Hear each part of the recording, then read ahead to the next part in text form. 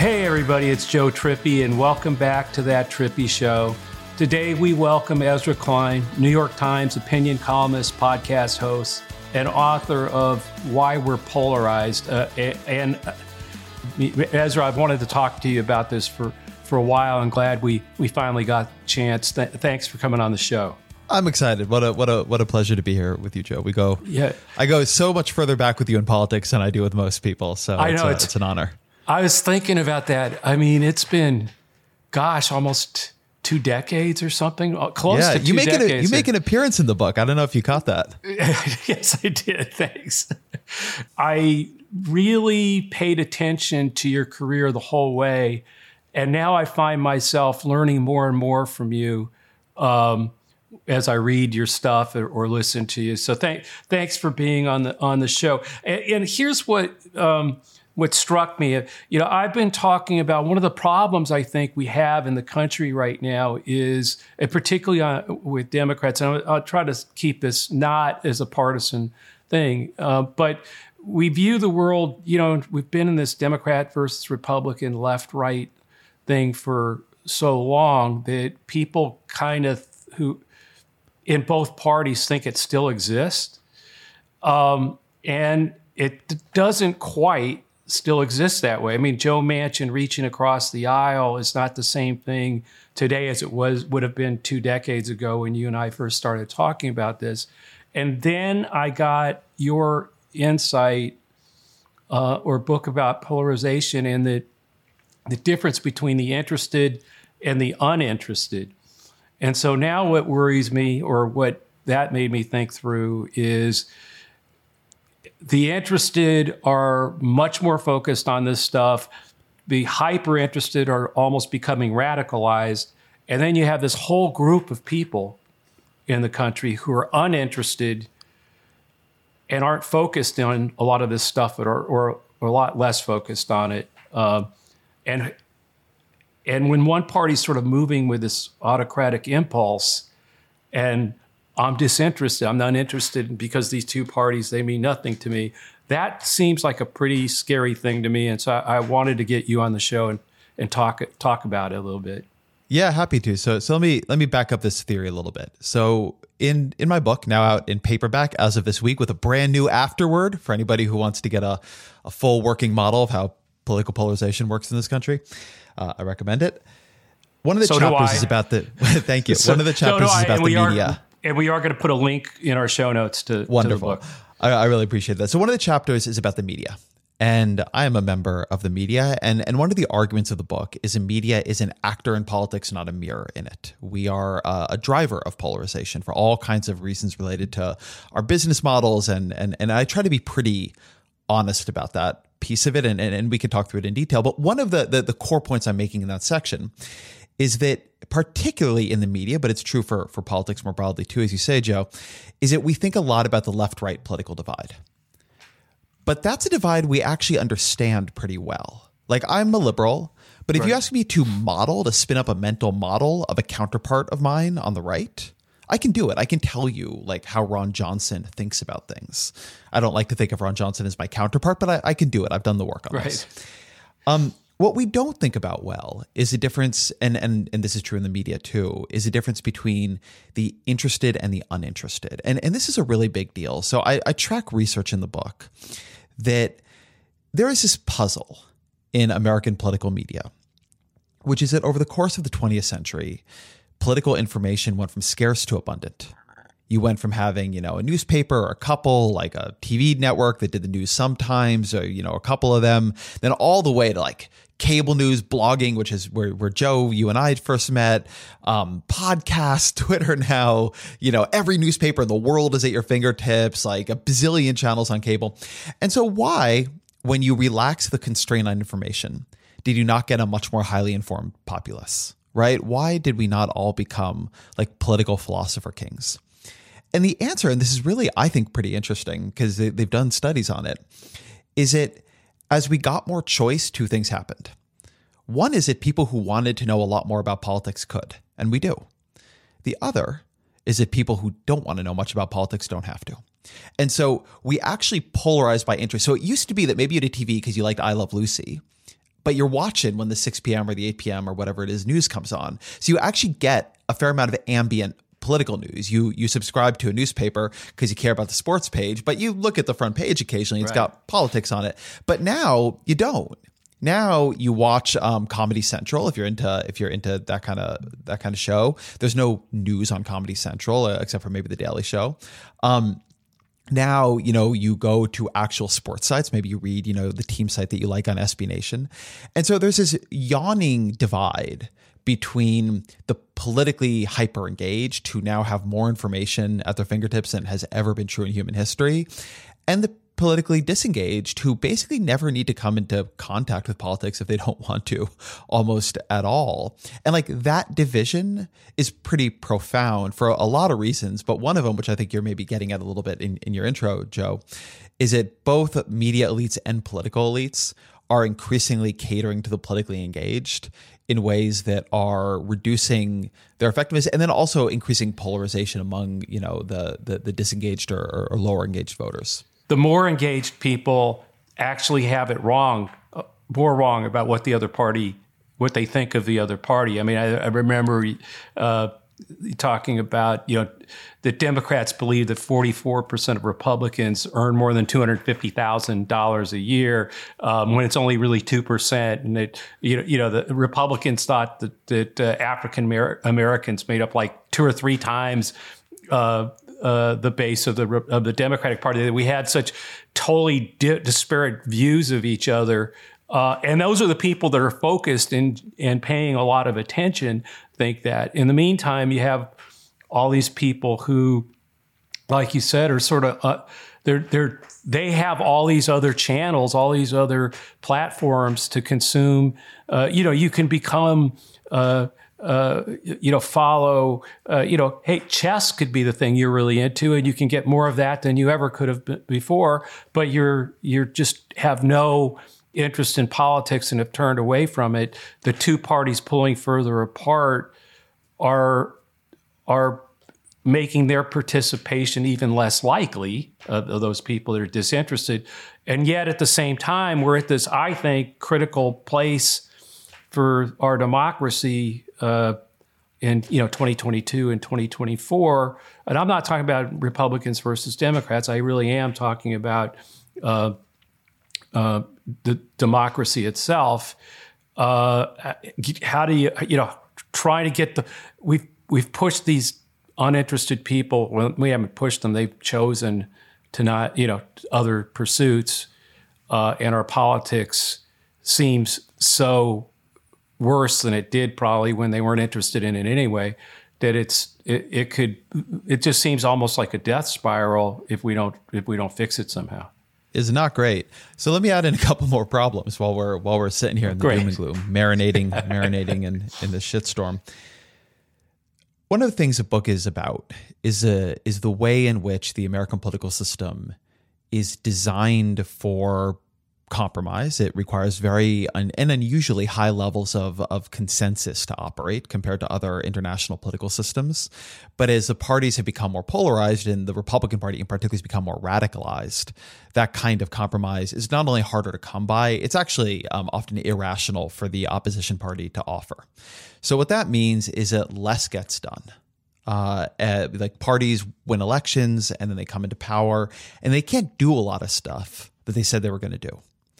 And one reason this is important to the conversation we're having here is, take a voter who doesn't like politics very much, but they still care about their own lives. So one way you might have changed that voter's mind, move them around, is in past periods of American politics to have helped them through policy. They benefited from the New Deal, or, they got Medicare, or they got Ronald Reagan's tax cuts. Right. And these things did actually change voter ideas of which parties they were for, not everybody's, but certainly on the margin. But as American politics becomes more gummed up, more polarized, and then more paralyzed, the ability to speak clearly to voters through policy weakens. So if you don't like politics, following politics as a story, and frankly, and I obviously cover politics as a storyline professionally, I don't know why you would like it. It's unpleasant. I don't really like reading about politics. I don't really like writing about it. It's important, but it's not fun. It's conflict oriented. Terrible things keep happening to people. Like, I get it. There's way better, stories to follow out there. But you may not like following it, but you may still care what happens. But the less it actually happens, then the less opportunity there is for an event, a policy to, or a period of party governance to transform your politics. So you might imagine we could break out of the polarization spiral actually by good policy, right? That's like my right. utopian view of things. Joe Biden comes in, they win the Senate, they have the House, they pass their, public option in Obamacare, they pass a, universal pre-K, they pass all these things that they've promised that would really help people. And I think if they did it, that could change a fair number of people's politics on the margin. If they did it, that could change a fair number of people's politics on the margin, but they are not going to pass most of those things because of the filibuster, because of, all of the structural impediments that we know about. And that means for these disengaged voters, the thing that could change their minds and reattach them to politics won't happen. So they're in some ways right to pull back and think, like it's just a lot of people fighting and why does it really matter for me? Obviously, it's not what I believe, but the less we're able to act through policy, the more people are going to believe that. Well, Ezra, I think I heard you say, it was years ago, it was when you were talking to Justin Amash, who is basically, he kept hearing from people that would say, I don't really care how big the government is or what it does, as long as it hits these like really hot button issues that I'm for, in this case, it was for Trump about. So how does that fit in here? Yeah, in general, I think that symbolic cultural collisions dominate as policy recedes. So imagine two conditions here, like one where there is a ongoing legislative process that we're all pretty sure is going to end in, a big like Medicare for all style public option that any American can access with like heavy subsidies to get into it if you want it, versus kind of what we're in, which is like bipartisan negotiations, bad infrastructure, they're going nowhere. I think in the first condition, that would be the dominant story. In the second condition, when I log on to Twitter and I look at what's going on in cable news, it's a lot of people fighting over states banning critical race theory and curriculums. Like that's what's been going on in my feed this week. And my feed, like you can imagine, is a pretty policy-centric feed, actually. So like compared to what most people are catching, like I'm catching more people who want to talk about the economy and healthcare. And I don't want to say these other things are unimportant because they're not. Cultural fights are very important. Fights over curriculums are very important. But I think something Donald Trump on some level understood was that in an era when people become cynical about whether or not politics is going to do anything to solve their problems, then they really, really begin to, or at least some of them really begin to prioritize whether you seem like a champion for them in the cultural status-oriented collisions of the public sphere. And so I would like to see, I do not believe you're going to get away from that. I mean, look at history, right? It's not like this was a strategy invented in the year of our Lord 2016. But nevertheless, I do think the alternative path where you can neutralize those kinds of figures by, actually governing really well, and then you can realign, political periods around effective governance. Like that path is closing off more and more as a filibuster kills it, which is again why I am such like an endless broken record on things like the filibuster and gerrymandering and the things that are detaching American politics from voters being able to register their choice at the ballot box, see, the people who got more votes take power, and then see those people enact the agendas that the voters wanted, right? Like that should be the feedback loop of American politics, but in America, it is broken. Do you see, I think you wrote, you wrote about Biden's first 100 days, and focused on the Senate Democrats, and you pointed out that they passed, unusually partisan legislation, and you said it was a good thing for the country. You even got close to saying don't fall in the trap of bipartisanship, but the first 100 days seem a long time ago now. Does this still hold up in the face of what the GOP has become? I mean, and a lot of the things you did write in the book, I think, were written, I think, before I was thinking in terms of the, sort of an autocratic movement. I still think a lot of our conversation about these two parties, when one of them clearly has gone off the rails. But how do you assess Biden at this point, and what he's. I'll say on the book is heavily about the GOP's turn against democracy and why that's happening and what the structural underpinnings of it are. So I don't think that's true about the book. I think if you read the book, there's a pretty straight line from what I'm arguing is about to happen to the GOP to where we end up. That's one of the predictions I think the book really gets right. There are things the book got wrong in the ensuing year, but not that one. Like I have a long section in the conclusion and in the chapter before it about how a party that routinely now wins without winning a majority of the vote is going to necessarily turn against democracy in elections, and like why that's created a distinctive form of danger within the Republican Party. But to your point about Joe Biden, so the first 100 days, were fast moving and impressive. Bipartisanship, I will say, don't fall into the trap of bipartisanship simply because it is just now a trap. There isn't bipartisanship. Like, it's a weird thing to say because the word almost compels you to believe like the possibility is there. But again, this is the central theme of the book. Bipartisan compromise was different in an era of non-ideologically polarized parties, to say nothing of a non-radicalized Republican Party, which is also what's going on in a lot of that period. And we can talk about why that period changed.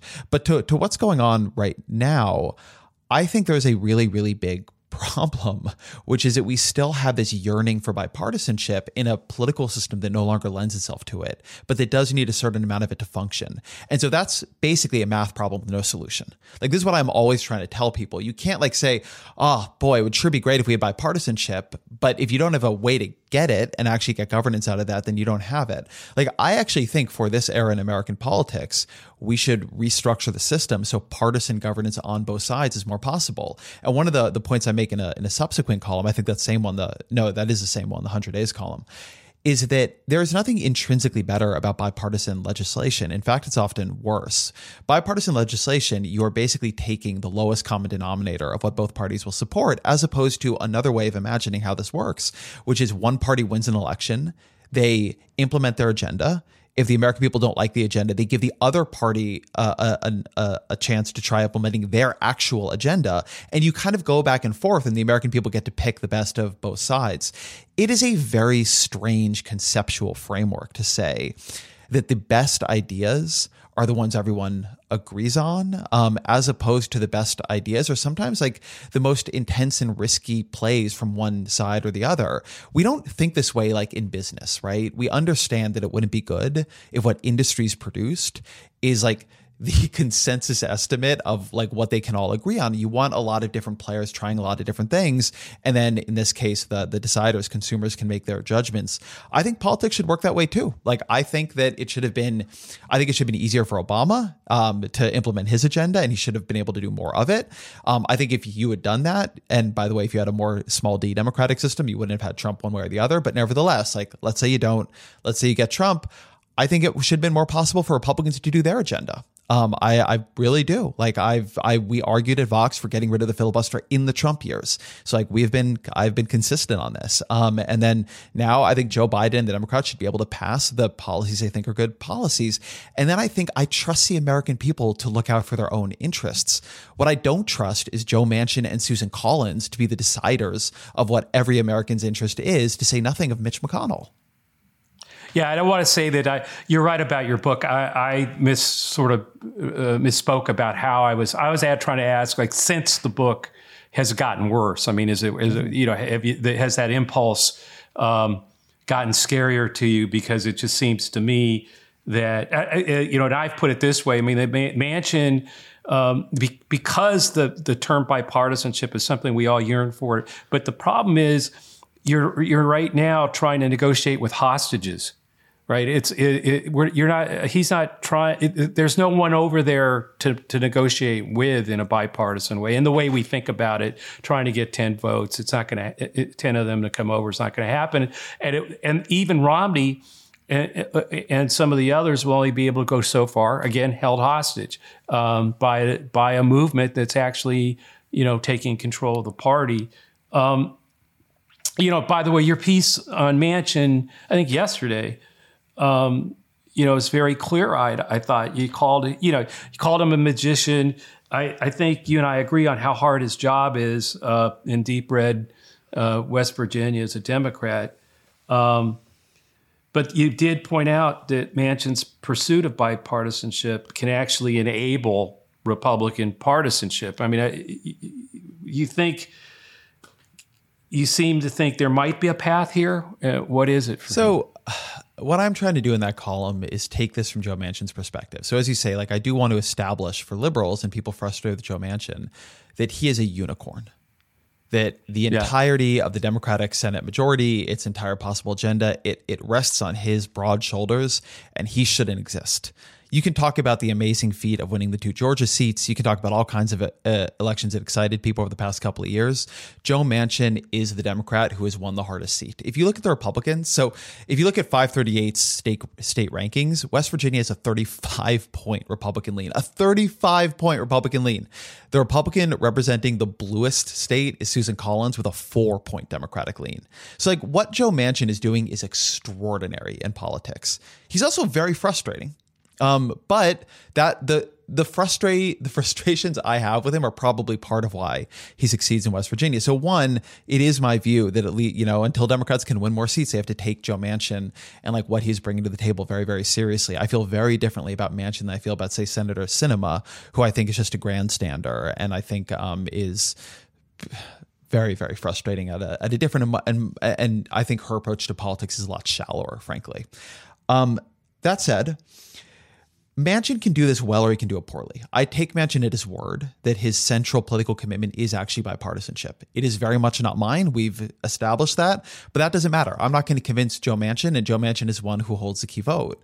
So what I'm arguing in that column is that there are ways for Joe Manchin to actually achieve what he wants, but he's got to be careful not to fall into the trap of praising or prioritizing the aesthetic of bipartisanship over the pursuit of it itself. So Manchin can force Republicans to come to the table as much as Democrats. He needs to use his leverage symmetrically. And what I argue is that actually, while I was writing the column, Manchin came out with this sort of compromise voting rights bill. And it doesn't include everything I want in it. It has some things that I don't love in it, like the voter ID dimensions.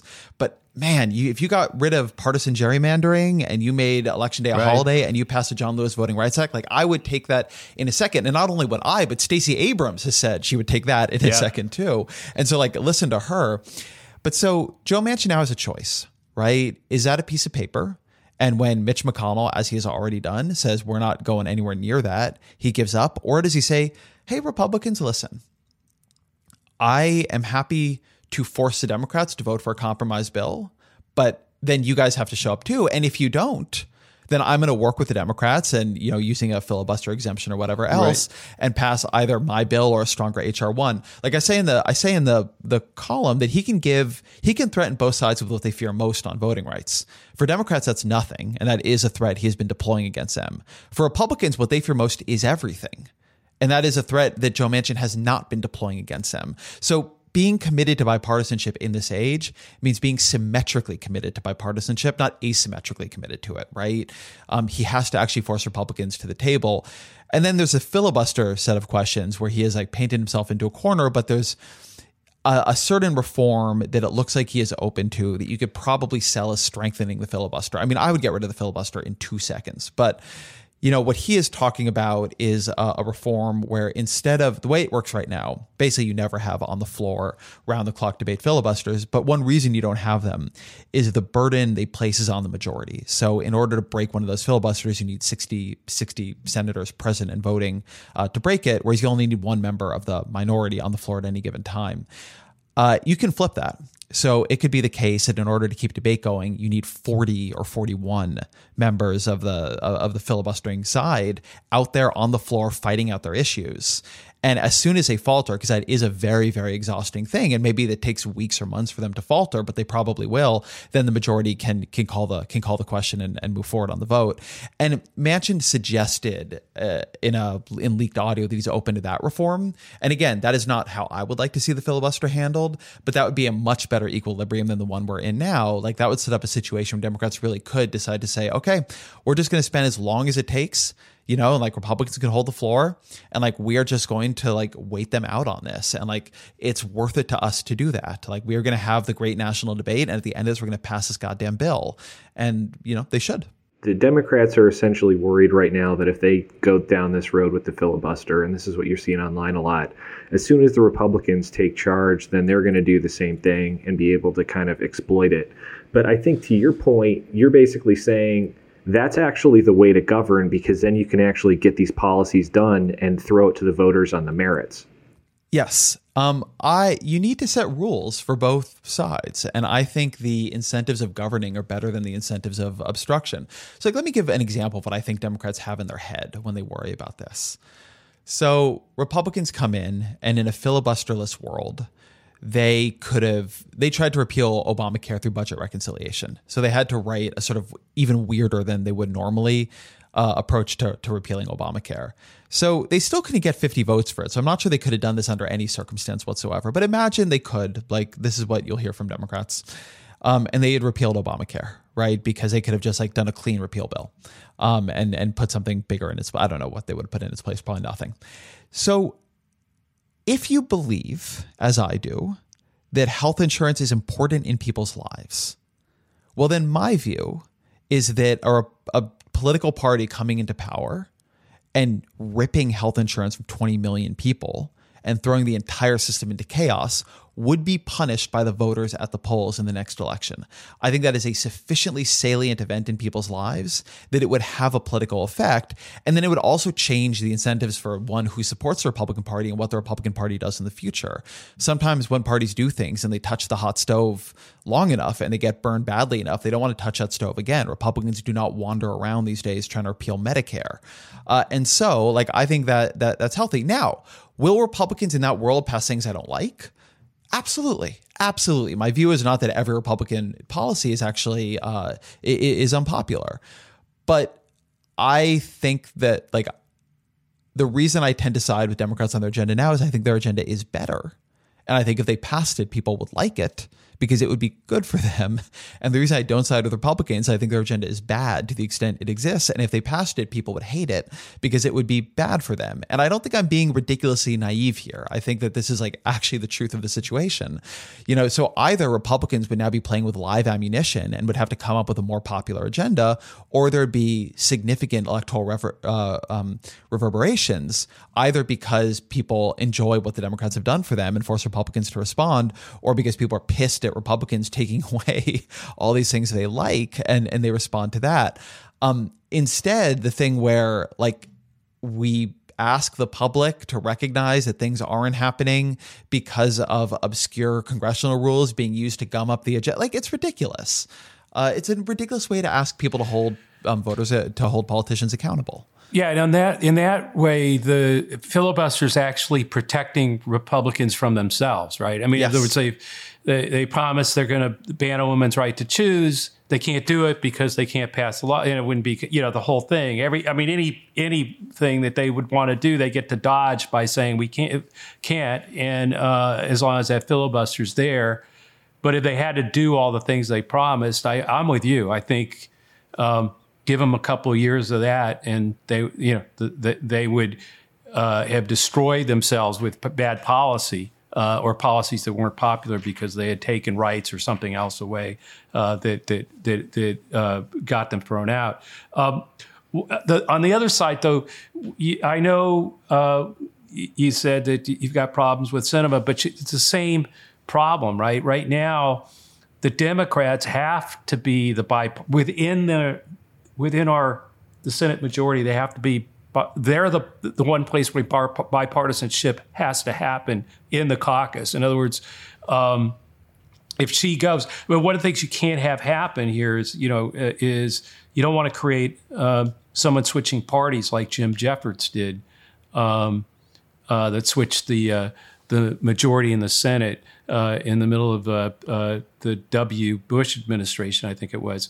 And so they are captive to that 50 vote, majority right now, including her. And so hopefully Manchin can bring everybody together. And I agree with you about forcing or you're going to get everything to the Republicans, but we've got to bring all 50 along, including Sinema. Yeah, Democrats have no choice on that. I don't have to like Sinema's politics to know that Democrats need her votes. I find Sinema to be a very frustrating figure, and I think that a lot of us superficiality of her approach to politics and the arguments she makes in politics deserves to be called out. I don't really see Sinema as a good candidate for a Jeffords-style switch, though.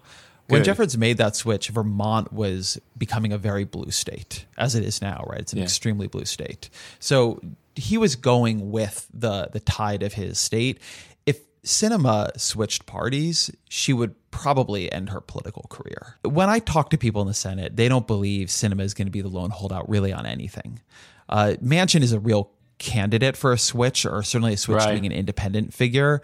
I don't think Sinema is. So, you know, I tend to think of Manchin as like the key hinge figure in a lot of this. I don't think, you know, Sinema will vote to get rid of the filibuster, say, but short of that, I think she's probably going to show up on the votes Democrats need her on. Whereas, you know, Manchin really could improve his own political standing by foiling like everything the Democrats do. And, you know, it would only make him more popular. There's a good episode of the Daily where Jonathan Martin was talking about an interview he did with Manchin, and Manchin basically said to him, like, what are they going to do? They're going to come, the Democrats are going to come campaign against me in West Virginia. Like, nothing they could possibly do would help me more. Yeah, it's true. You know, so he's in a very, very distinctive position. What would you say to progressives? I mean, a lot of people who listen to this show are, you know, in the progressive side of the party. What can they do to be helpful in all this? From your perspective? You know, I try to give good analysis of politics. You're the guy who knows how to win elections and mobilize people. So I'll let you answer that one. Okay. Well, look, I think a lot of it is to give people like Manchin some room and the benefit of the doubt until they you know, be forceful, but we as a party, progressives need to know that right now, you know, making a whole bunch of demands actually, particularly in the interested, uninterested media chamber that you talk about in the book, actually can end up helping push the buttons on the Republican side. Look, I think the question of how any individual person gets involved in a Senate debate beyond, like, you know, writing letters to the senators, that's hard, you know. But I do think if you're to what you're saying, I think a question right now is how people can get a more realistic sense of the politics of the country than the one they often have, right? How do you know, if you're on Twitter all the time and like that's the and you know, cable news politics, like you're getting something really, really skewed. And I'm not saying I know the answer to that. I always tell people, I say in the book, that I really, really, really urge people to get involved in politics locally. If like 100% of your political energy is national, like you want to rebalance that to 70-30, you know, where 30% is actually getting involved locally. Because even if your area is very, you know, red or blue, you will just find the complexities of that, you know, striking. I mean, I live in San Francisco now, and nothing will educate you faster about the pathologies of very liberal governance than paying really close attention to governance in San Francisco or California. I'm not saying it's all bad. It isn't. But if you spend all of your time in the national red-blue divide, it's very, very, very healthy to one, that you can be involved locally because you can have a lot more influence there. But two, it will complicate your politics in useful ways and remind you that a lot of people showing up in politics have much more unusual and divided and like less ideological reasons for being there and ways of interpreting and absorbing what's going on than we tend to see in the nationalized political debate. Yeah, I think that's also been a problem of my party for quite a while. The party as a whole, the donor base, the activist base, have been much more focused on federal races, you know, presidential races, while the Republican Party, the grassroots, and the donors were much more focused on local elections, and then moved up towards the national stuff. Ezra, I know we're short on time here, but I didn't want to let you go before asking this. So, Joe and I have worked for over a decade now on a lot of these kind of animal protection causes, everything from Prop 2 in California to the initiative a couple of years ago that kind of strengthened the cage-free provisions. You wrote a column a couple months ago now, the moonshot for meatless stuff that a lot of our friends like Josh Balk and Paul Shapiro and a lot of the people in that kind of meat-free meat movement have been really excited about. I wanted to get kind of your take on where things stand there and kind of where you see the kind of awareness and how we keep growing that movement. I mean, so that column is about the possibilities in cultured meat, which, the kind of meat that's going to be grown on cellular meat grown in scaffolding and in breweries basically, and then plant-based meats, which have had huge technological leaps in the past couple of years. Think about Impossible Burgers and Beyond Meat sausages, and I love all that stuff. Look, I'm a vegan. I care a lot about animal rights and animal suffering, and I will tell you with like perfect certainty, you're not going to get most people to become vegans. Not in a world not set up for it. And so I think the nearest term way to make a really dramatic difference in the number of animals we raise for food, which is to say the number of animals we inflict like horrible lives of suffering on for the most part. And I'm not talking here about like individual regenerative farmers, but that is not the food most people eat. It's not the food basically like to a first approximation, like almost anybody eats. Like it really is factory farming that is providing the majority of the meat people consume, the vast majority of it. And then, the other effects, right? Climate change, pandemic risk, antibiotic resistance.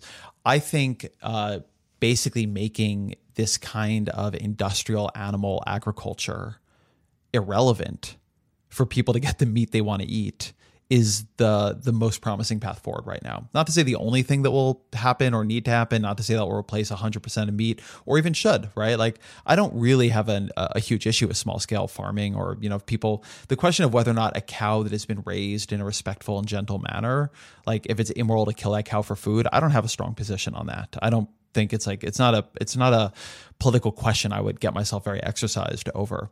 So I would like to see, given the very, very rapid advances in this field right now, I would like to see particularly the American Jobs Act, which has all this money for climate change technologies, for R&D, put a couple $2 billion towards alternative protein research because as much VC money and as much advances we're seeing in that area right now, it's all by individual companies. All the individual advances are coming under patent. They're competing with each other. You want a fair amount of this basic research being done. You want it open. You want it open source. You want to be able to build industries off of it. We've been doing this in other areas of agriculture forever, right? The traditional meat industry is built atop a huge structure of subsidies and subsidized research and, innovation centers all over the country. We should begin doing that for alternative proteins. It wouldn't cost that much. And the potential effects and benefits would be unbelievably dramatic. Ezra, that's all the time we have. And thank you so much for being with us. You can find Ezra's work over at the New York Times opinion page and follow him on Twitter at Ezra Klein. You can check out his podcast, The Ezra Klein Show, every Tuesday and Friday. And we'll include a link to his book, Why We're Polarized, in the show notes. I highly recommend it if you're trying to understand where we are and start to think about how we might get out of it. We'll be back on Friday at the usual time. As always, please subscribe and leave a review on Apple or wherever you listen. Thank you. Thanks, Ezra. Great. Thank y'all.